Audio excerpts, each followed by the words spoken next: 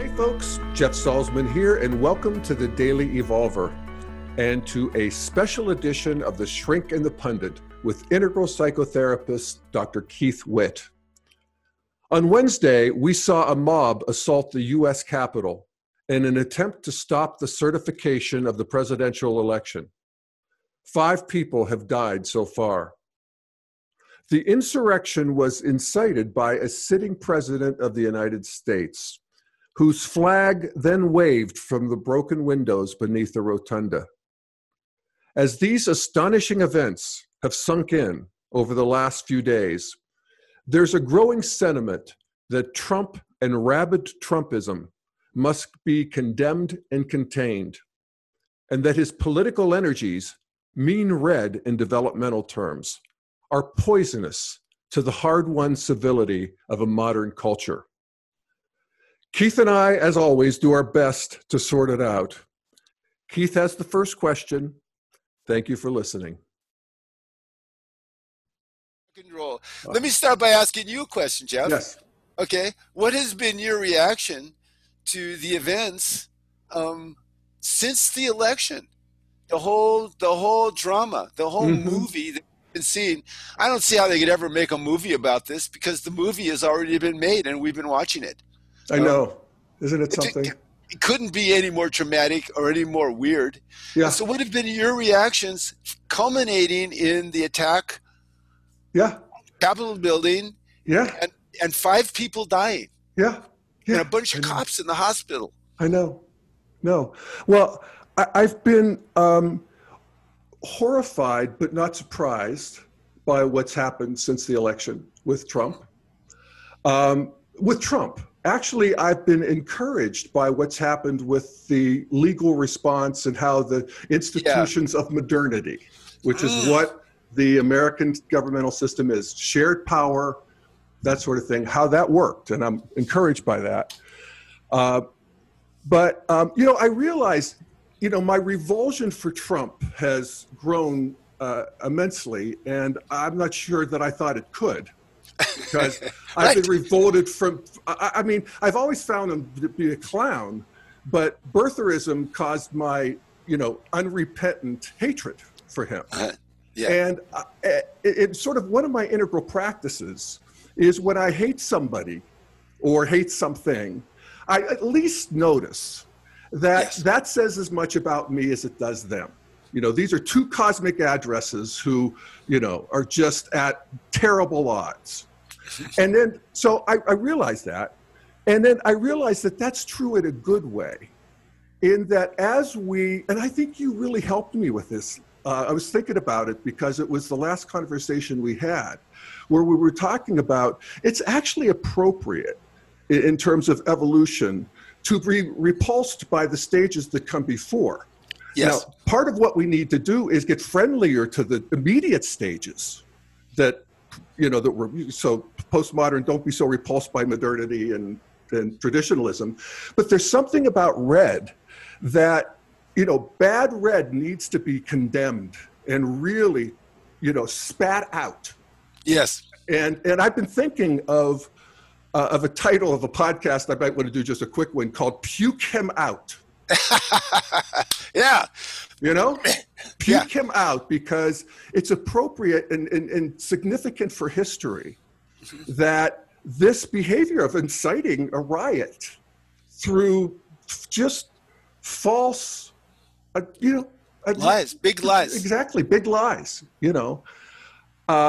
which we've talked about before is pre-modern. It's, it's mythic. There are people who have antenna for that, who respond to it. We still have to deal with them.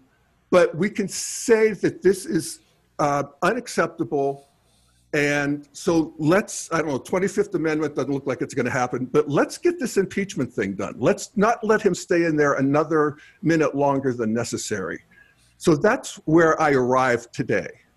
How about you? Well, the thing that surprised me about the Capitol building is, one, I was really excited about it. Okay, I was fascinated. I am fascinated. I was exhilarated uh, uh, by the consequences that it's echoing into the legislature. And I was ashamed. I wasn't any particularly ashamed of how we looked at the world and all that stuff, all the Banana Republic stuff.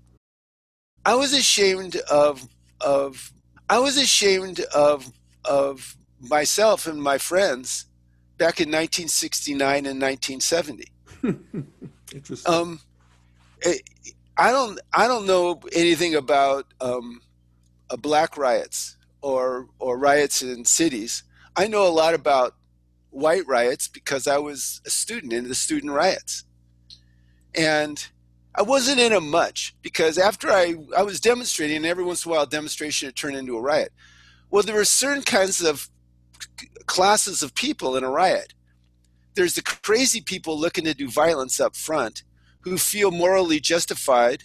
Those are the alpha bully types. Then there's the beta bully types that are behind them and then joining in. Then there's the people that are like-minded and interested, but to them it's kind of a joke. I'm kind of there. You saw that expression on everybody's face. By the way, a vast number of those young men in the Capitol, they were stoned on something. You don't go into that with those goofy expressions on your face unless you're loaded on something.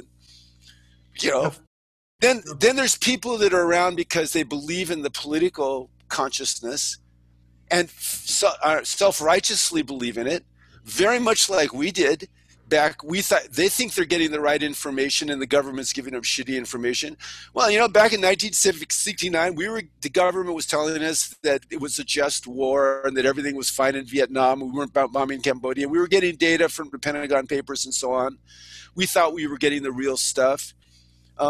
There's this self and other where I didn't really care about the people who got terrorized when the Bank of America was burned down in Isla Vista. Mm-hmm. I've been kind of proud of the Bank of America being burned down in Isla Vista, the symbol of extractive capitalism and stuff. I'm ashamed of it now. I'm ashamed that we did that. Mm-hmm. I'm ashamed that I didn't feel bad about it. I'm ashamed that I didn't have empathy for the police officers who were in Isla Vista, frightened of all these college students and, these riot situations. It was taking me back into going, okay, I've experienced this psychology and these people. There's a friend of mine that went underground and stayed underground for 20 years because he set off a bomb because he believed he needed to set off a bomb. Yeah. And he was this crazy guy, not very self-reflective. Yeah. The people in this riot were invited to D.C. They flew to D.C. wanting to be part of the tribe. Yeah. They were all set up. They got all wired up and ready to go. Trump sent them over there to do all that stuff. Yeah, that's the thing that is so shocking. And I think will really make this day live in infamy in ways that none other would or will in terms of political violence in recent past, or the last 50 years even. It's the U.S. Capitol. Yeah. They're waving Trump flags from the broken windows on either side of the rotunda. And Confederate flags. And this is orchestrated by the sitting president of the United States who's watching it on a monitor. And it all adds up, the indelible images. You know how important that is. I mean, it just gets us on such a deep level. It's pre-verbal, really. Yeah. And so this is, and we've seen in the last couple of days, this is now Friday, this happened Wednesday.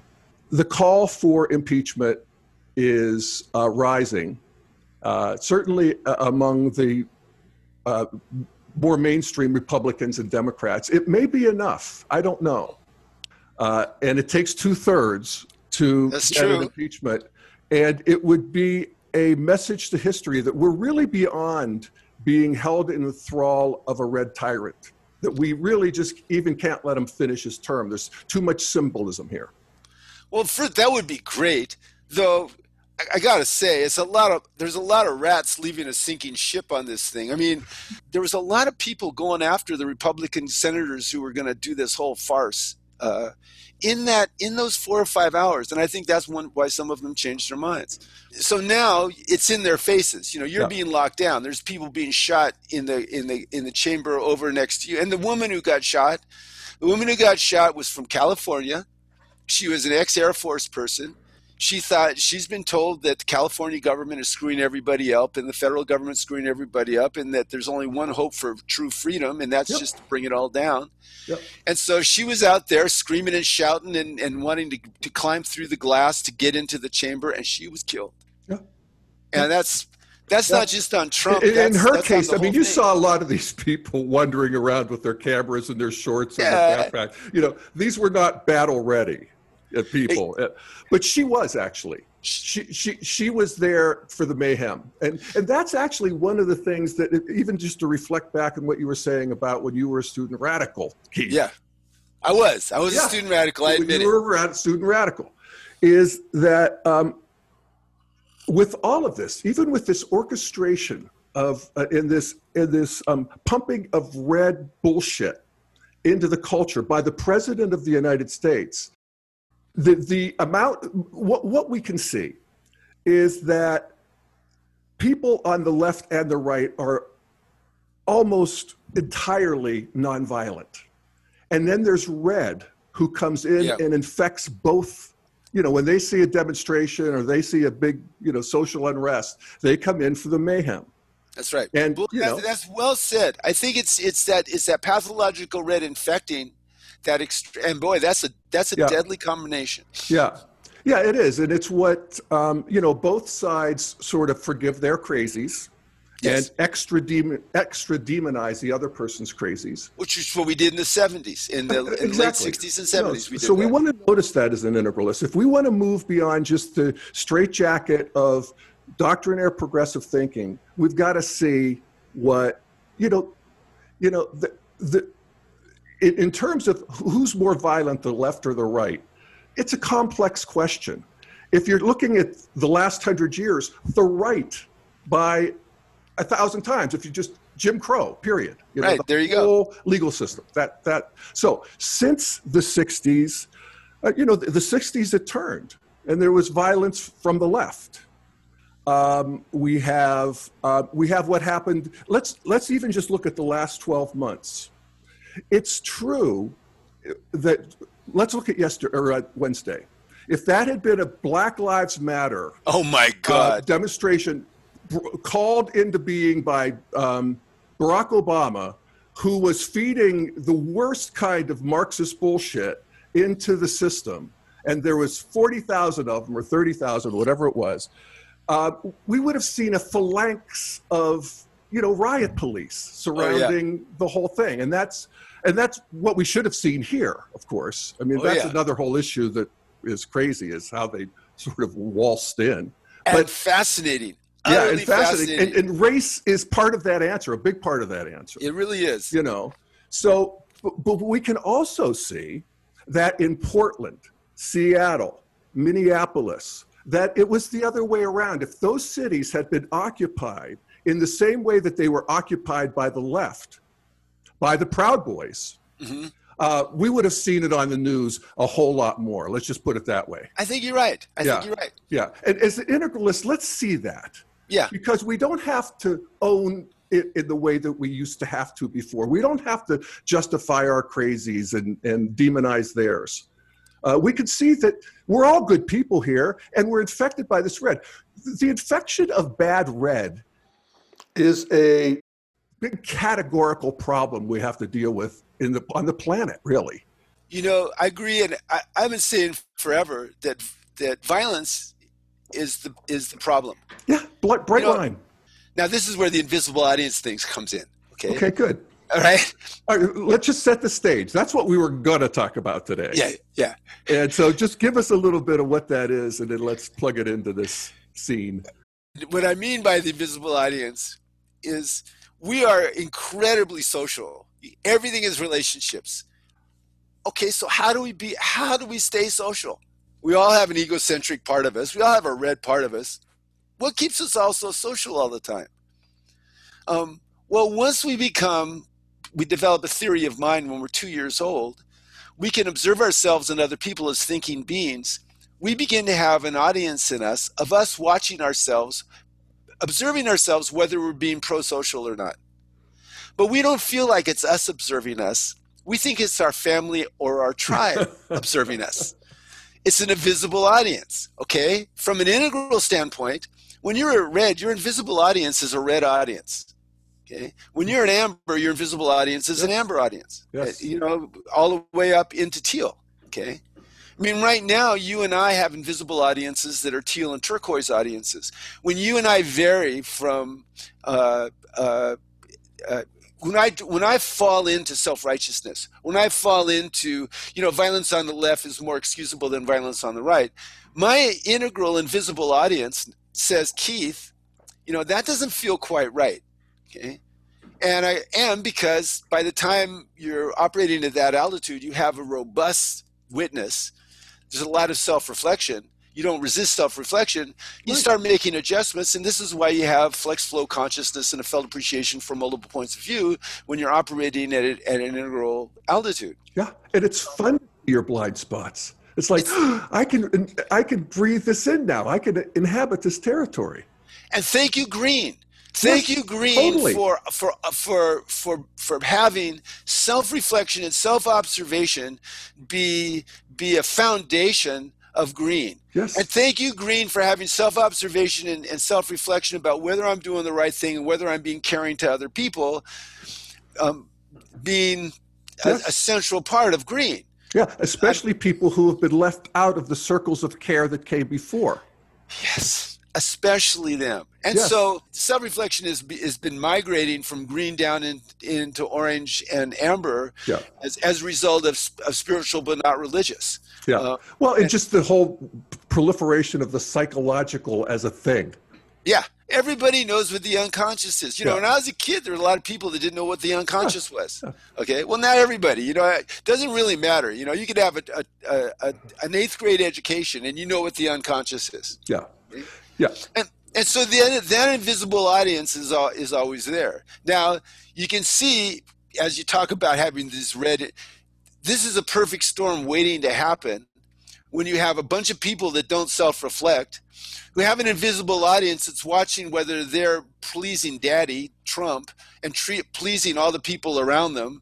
When they're in an environment, a container that is amplifying their emotions, they are told by the leader, go to the Capitol building and fight. And now, okay. And the people that have been looking for a reason to do violence to a person, they're at the front. They're really looking for something to happen. You have a bunch of cops who on the weekend put on mega hats and go to mega rallies.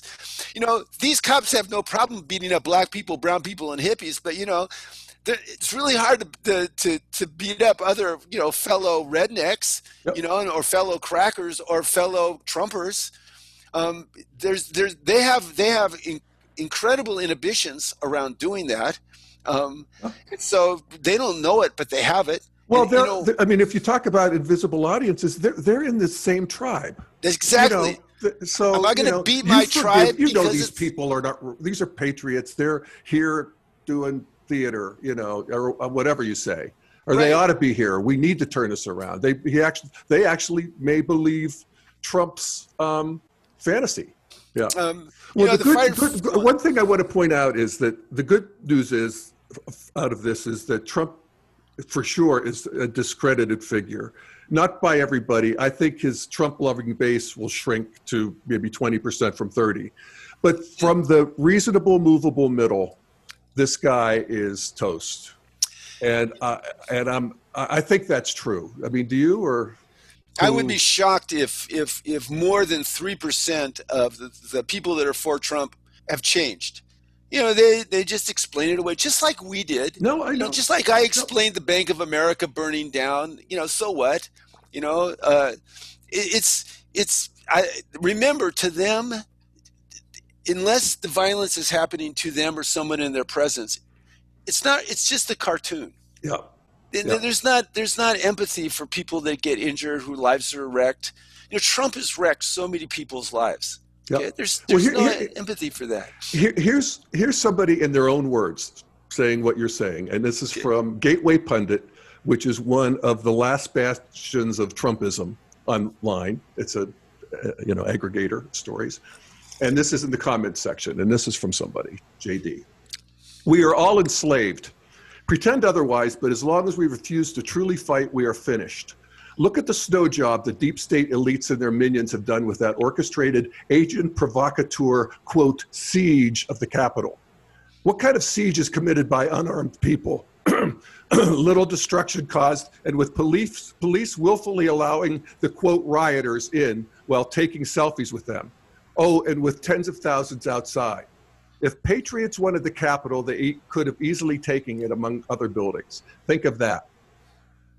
So they think it was staged, basically. Yeah. They and their invisible audiences will believe that, right? Yes. If you can believe in QAnon, you can believe pretty much in anything. Yeah. Okay. And so now those news stations were able to pump big lies to red and amber people who were pissed off and disenfranchised. And then the Republican Party and the donor class that didn't want to change things because they're making a lot of money with extractive capitalism, they have been exploiting that for 50 years, and here we are.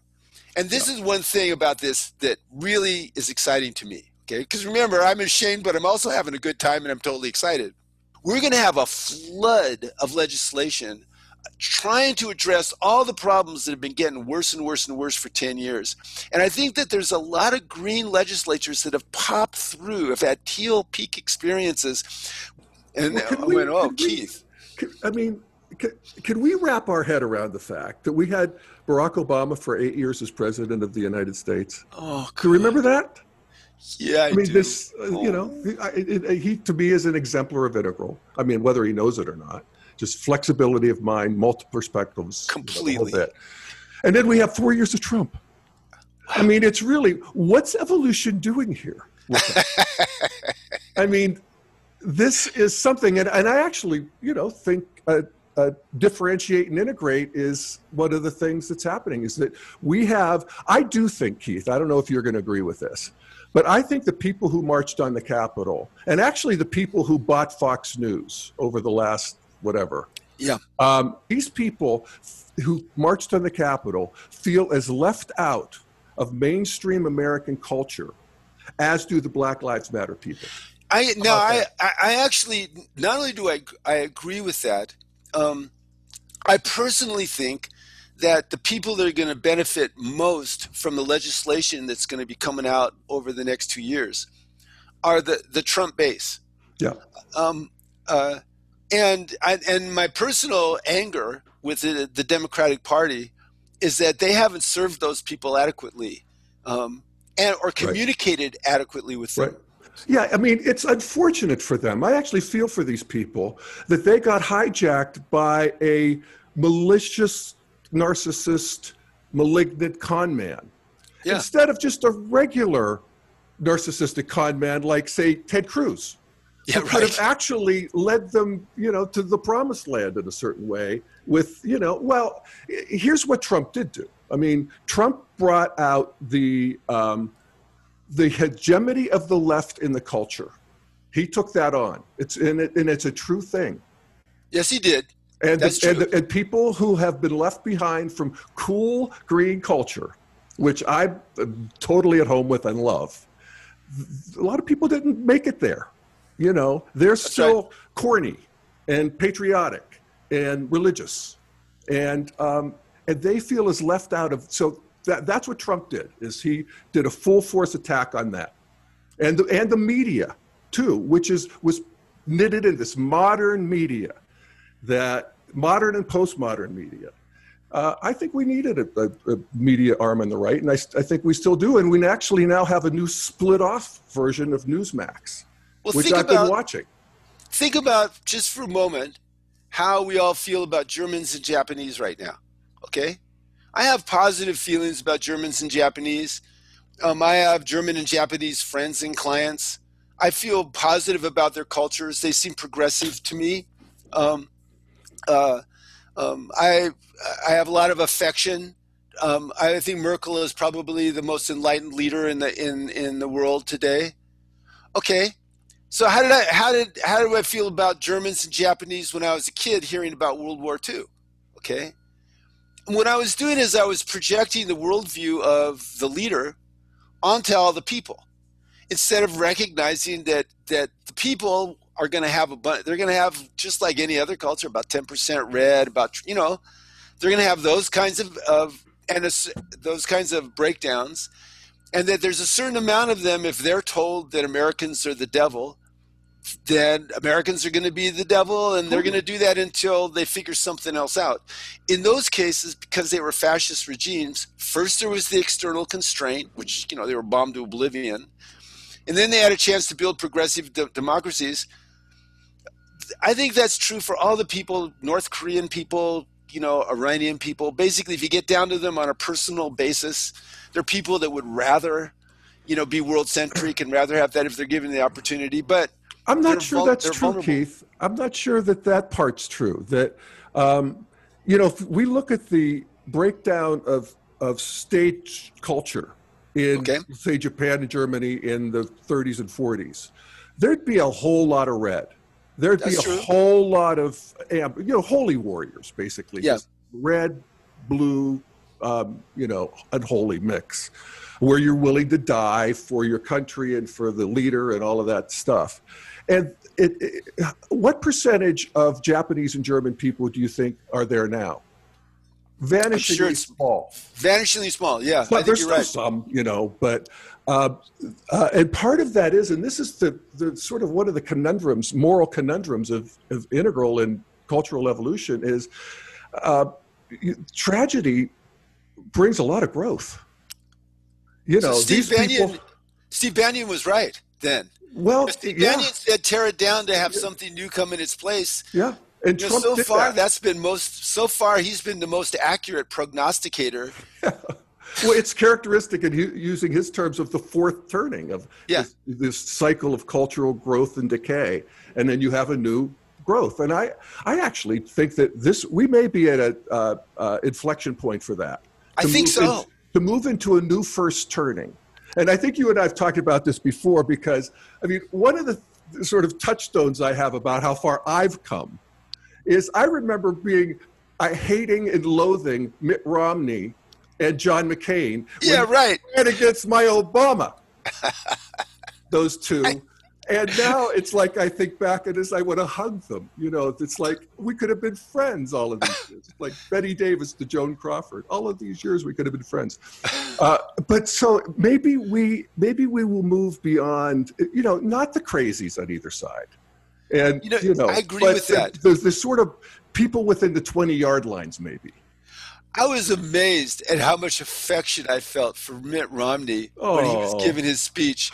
I was thinking to myself, I think I'm looking at the next president, because either he runs and wins in 24, or he runs and wins in 28. Because if I look at him, if somebody like me looks at him and feels the appreciation amount of love and trust in his integrity. Yeah. What that tells me, I felt the same way when I looked at Hillary and was pissed off at her for how she was talking about that. If somebody like me is pissed off, I don't think she can win. Okay? Mm-hmm. Somebody like me looks at Mitt Romney and go, God, what a great guy. Don't we need a Mormon next anyway? Sure. In general? He does have that. And this development we can see. There is a installation of traditionalism, of blue, amber, whatever you want to call it. That's okay. Healthy in the Mormon, traditionalism. Absolutely, very healthy traditionalism. Yeah, that may be just the ticket. I think so. And he's a spring chicken, for God's sake, because he's only 65. Only 65. He's younger than you and me. That blows my mind. Know. That just blows my mind. So, a couple other things. I am tempted to ask you, who's Trump's invisible audience? He says he talks only to himself. What's that? You're the psychotherapist. I want you to tell me what that means. It's funny. I've thought about this. He's the most isolated, psychologically isolated person, and I think in his worldview, if he's not being agreed with or praised or indulged, that creates anxiety, which then generates rage. And so if we were into that White House, we would be looking into a White House very much like the court of Caligula. Caligula had similar psychology. Caligula was immature. He was self-indulgent. He had absolutely nothing beyond egocentric gratification. And Caligula at a dinner party would get pissed off at somebody and execute them. He would have somebody take them away. He had a special group of centurions that would take somebody away and just execute them. So pathological narcissism is if I'm not being indulged, something bad's happening. And there is incredible resistance to any kind of self-reflection. Yeah. Now, is this a developmental thing? Is this garden variety red? Because I think it's sort of a big daddy thing where you're either a tyrant or you're submissive to a tyrant. Or is this just a psychological disorder that's its own thing? Or both? Well, if you take somebody that is born aggressive, emotionally reactive but aggressive, and you indulge them. For instance, Caligula was raised out in the hinterlands by the Roman army. And basically, he could do whatever he wanted, and they were used to taking orders. And he was the emperor's designate. And so he was completely indulged. Trump was indulged. Now, as he progressed, he found he got gratification from hurting other people and betraying other people and ripping other people off. And his psychologist niece has one story after another about him doing that. And so that level of indulgence just kept reinforcing, one, the narcissistic entitlement and the need for narcissistic supply. And two, whenever he was threatened with self-awareness, he would attack whoever was threatening him with self-awareness. And he happened to have a father that supported and encouraged his development as doing this. Mm-hmm. Now, his father wanted to build wealth. So Trump thought that he wanted to build wealth too. But he needed to have the subjective sense of making things happen and have had people doing what he wanted to do and people that frustrated him being punished. And he loved hearing about it. Cohen would call Cohen and he, after Cohen screwed somebody, and he says, tell me what they said. Tell me what they did. He wanted to feed off of the suffering that they had being bullied by him. So it's pathological narcissism indulged. And then what you have is you have calculating people like McConnell, and you have ass kissers like Lindsey Graham. And they're going to go wherever the power is, and they're going to go where the influence is. And then all of it, and they believe that he can be manipulated, and he can because he's not as smart as a lot of the other dictators. There was another article about people being comparing Trump to banana republics. Trump would be devastated by the least South American dictator. I know. In some ways, he was enabled by a modern government system because there really wasn't any kind of red opposition. And so his psychology is that. And so that's his psychology. And it's been obvious to everybody who sees psychology and to people that want him to be part of their emergent narrative, all the stuff that we've talked about endlessly about the pathologies, the cultural pathologies of America. All those people saw him as somebody that could continue their extractive capitalism and can continue them staying in power, continue them taking as much as they can from the collective and giving as little. He was going to support that, and so they went along and said, sure, we're fine with it. Yeah. And that's just how it's been for the last 5 years. That's my analysis, and I'm sticking with it. I know you are. I'm not sure. My Venn diagram is adequately set with yours, I think. But yeah, I think we're pretty well aligned. Story, but well, actually, it's interesting to me because this profession of being a political leader is an interesting one. When you talk about Mitch McConnell and. I don't want to have to hate Mitch McConnell anymore. I don't know. That's sort of my starting new practice. I don't know where it's going to lead me. Well, Mitch McConnell is a great employee of the people of the people that put him in power. Well, if you want to talk about extractive capitalism. It's basically the one way of looking at the modern, capitalist machine. It's extractive. It's caused enormous destruction. It's killed half of the natural world. I mean, let's just start there, okay? It's also created this amazing artificial world, if you want to call it that, but the world of humanity and civilization where we have tripled lifespans and the decency to be able to, not have lice and the indoors. That's a good one. I want to give two cheers to that. Well, that's healthy. That's healthy exactly. capitalism. And that Mitch McConnell is serving that, not necessarily always in a bad way. Yeah, I agree. And so I want to look at so the more challenging character is like a Ted Cruz.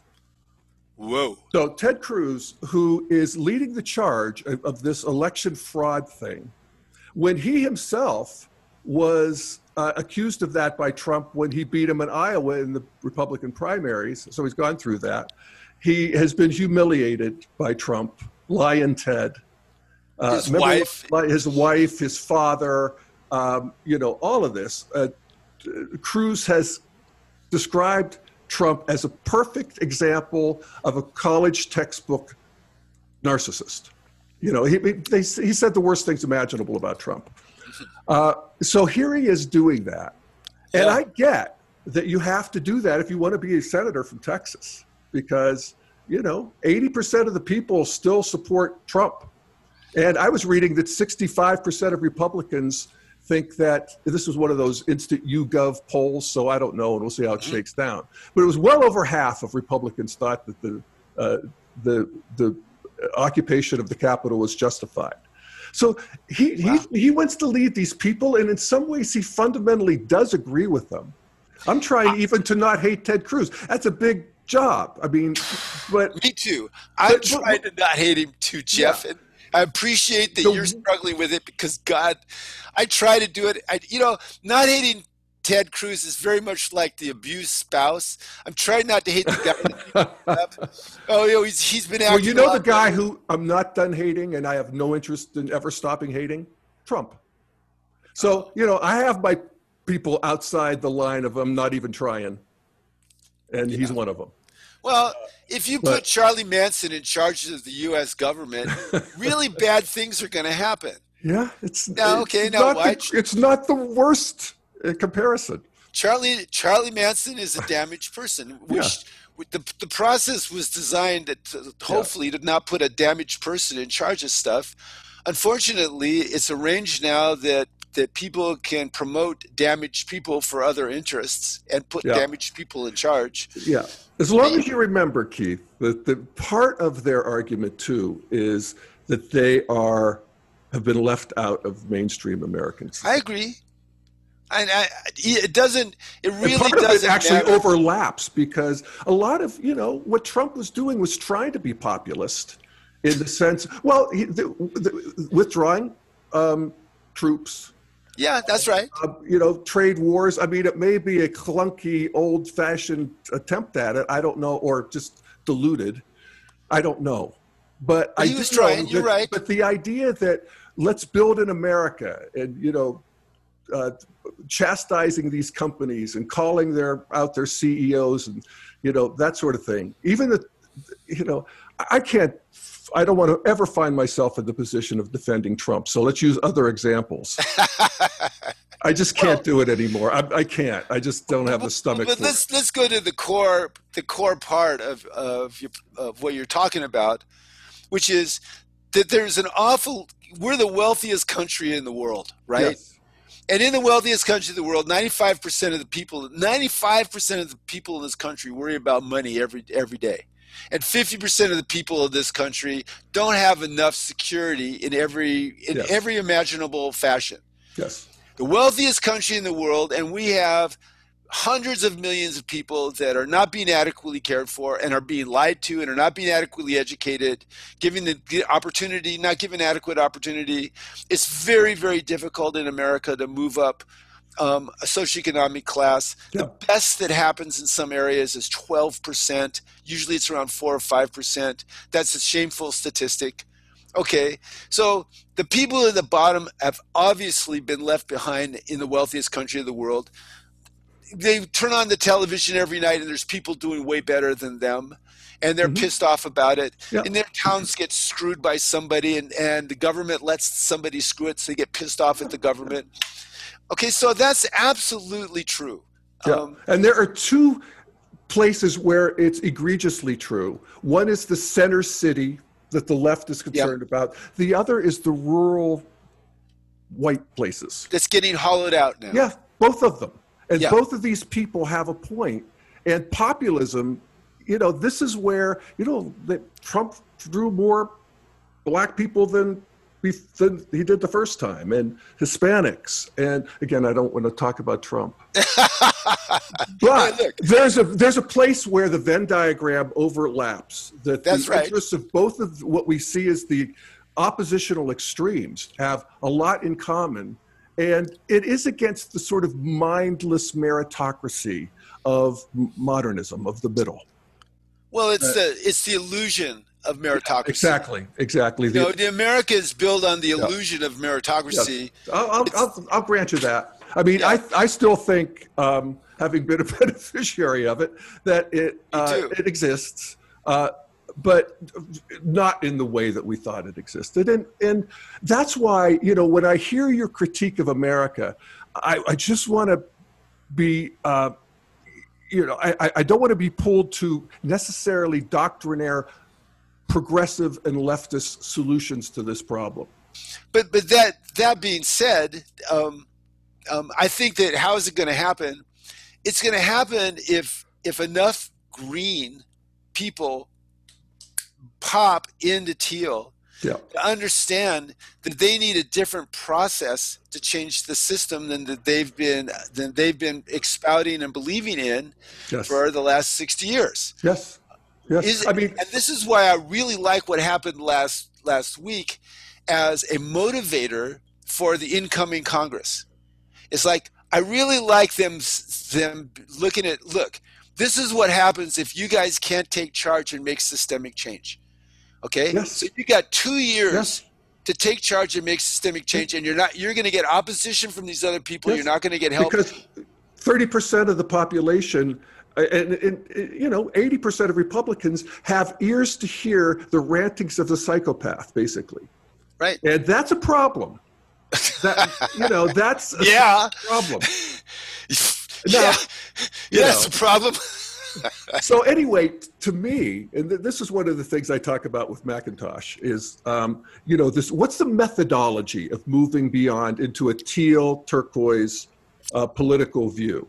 And the best we've come up with is a win-win-win in the sense that let's, at least as a method, look at solving problems where the key argument of green wins, that is marginalized, sensitized, we want to bring everybody into the system, right past wrongs, that gets served. There's modern, that it makes sense, that it be competitive, that it be subject to reason. And that capitalism is allowed to function. Yeah, exactly.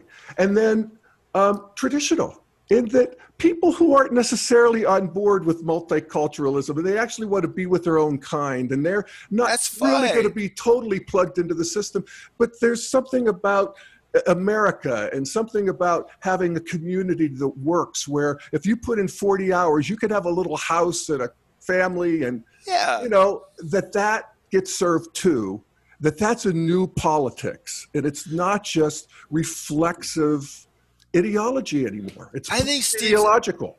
I've read some of his stuff, and I think he's onto something. Salud Carbajal. You're talking Steve McIntosh. Steve McIntosh, His book, Developmental Politics, really great.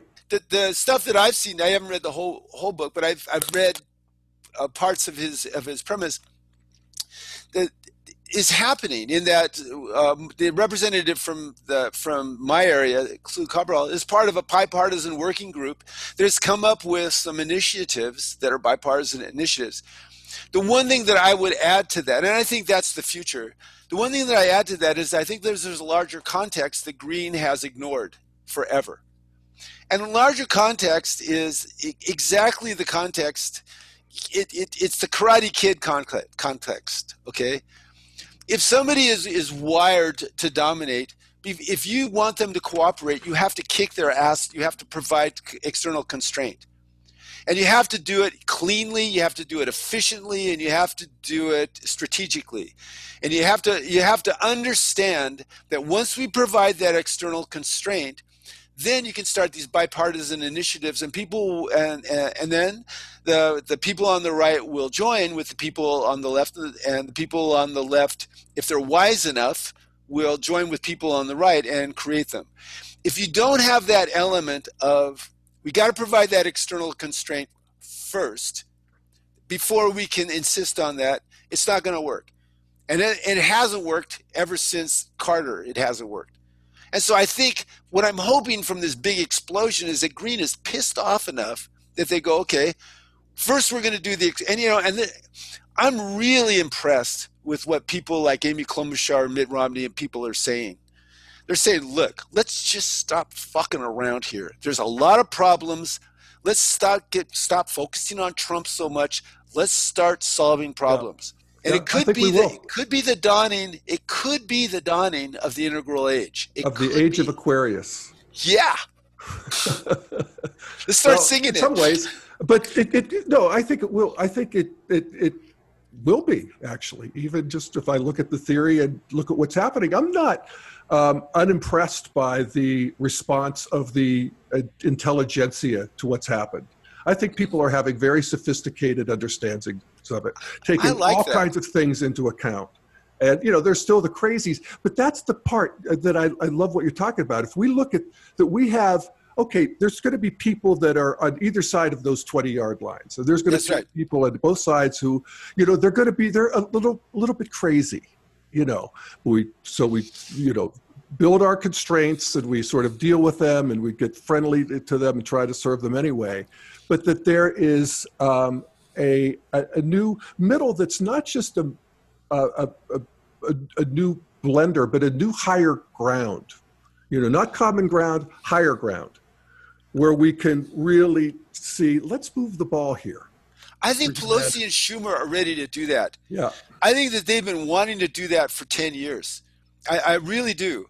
And if we were talking with them, they're sitting around seriously planning exactly what you and I are talking about. Yeah. And they're going to hit the track running on January 20th, and I think Biden is on board with this. Yeah. I think what we're going to see is a lot of awakened people, and part of the agenda is going to be, one, communicating way better to rural America and inner city America, and two, a lot of really irresistible invitations to moderate Republicans. Mm-hmm. They're going to say, we're going to give you power if you're willing to participate and co-create with us. You want to create the new Republican Party, Mitt Romney? Jump over and let's do this initiative on immigration. Or health care, because you originally came up with the idea in Massachusetts anyway. Okay. Yeah. And so on. Joe Manchin, Susan Collins, Lisa Murkowski. There's a lot of people who are in the Republican Party who are willing to be reasonable and move the ball. We think so. And if they're given an opportunity to have political power doing that, they could give their constituents some cool stuff and can make them look good, while the other people are looking like the crazies. I think that a new middle coalition could be crafted, and what's really excited about that to me. But if somebody like Romney is the next Republican president, that we don't lose that with the next Republican. It could be something that you and I say a lot, indirectly and directly, is this could be a lot more fun and a lot more effective. The whole deal. Yeah. Okay. Yeah. And that integral, whether you understand integral or not, integral understanding is a map that so far has been closer to the real territory than any other map that we've discovered. I agree. Politically, psychologically, as well as other things. Yes. Okay? And one of the reasons that it is because once you get to teal, you don't have a static map anymore. You have a living map that keeps adjusting to the territory Absolutely. rather than trying to adjust the territory to the map. Yes. And once a culture these starts, multitudes are contained. You get the sensitivity of green, the rationality of orange, the patriotism of traditionalism, and all of them matter to you. Well, that reminds me, what do you think of the fact that Facebook banned Trump for the next 2 weeks and Twitter temporarily banned him is considering? That the social media giants now are taking more social responsibility for what's happening on their platforms and specifically silencing Trump on their platforms. What's your read of that, Jeff? What do you think about that? Well, I think it's good. And I think it's a dawning awareness that you can't just allow, and again, development helps here.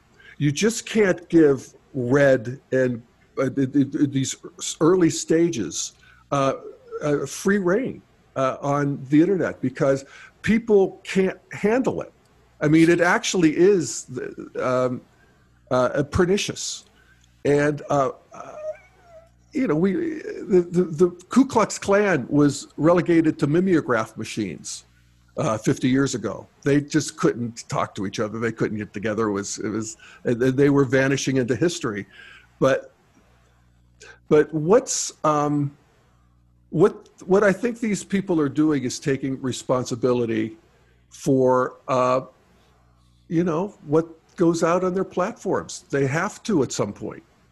But also, every once in a while, you have somebody at the head of something, like the Gates Foundation. There's somebody at the head of something that goes, okay, now I want to be a tribal 4 leader. I want to serve the world. I don't think that's going to naturally happen with capitalism, but I think if there's enough external constraint, those leaders in different industries could make a huge difference. And a lot of it is just the consciousness of their consumers, the people who work for them. I mean, Mark Zuckerberg has to listen to the people who work for him who are horrified that they have a part in this poison.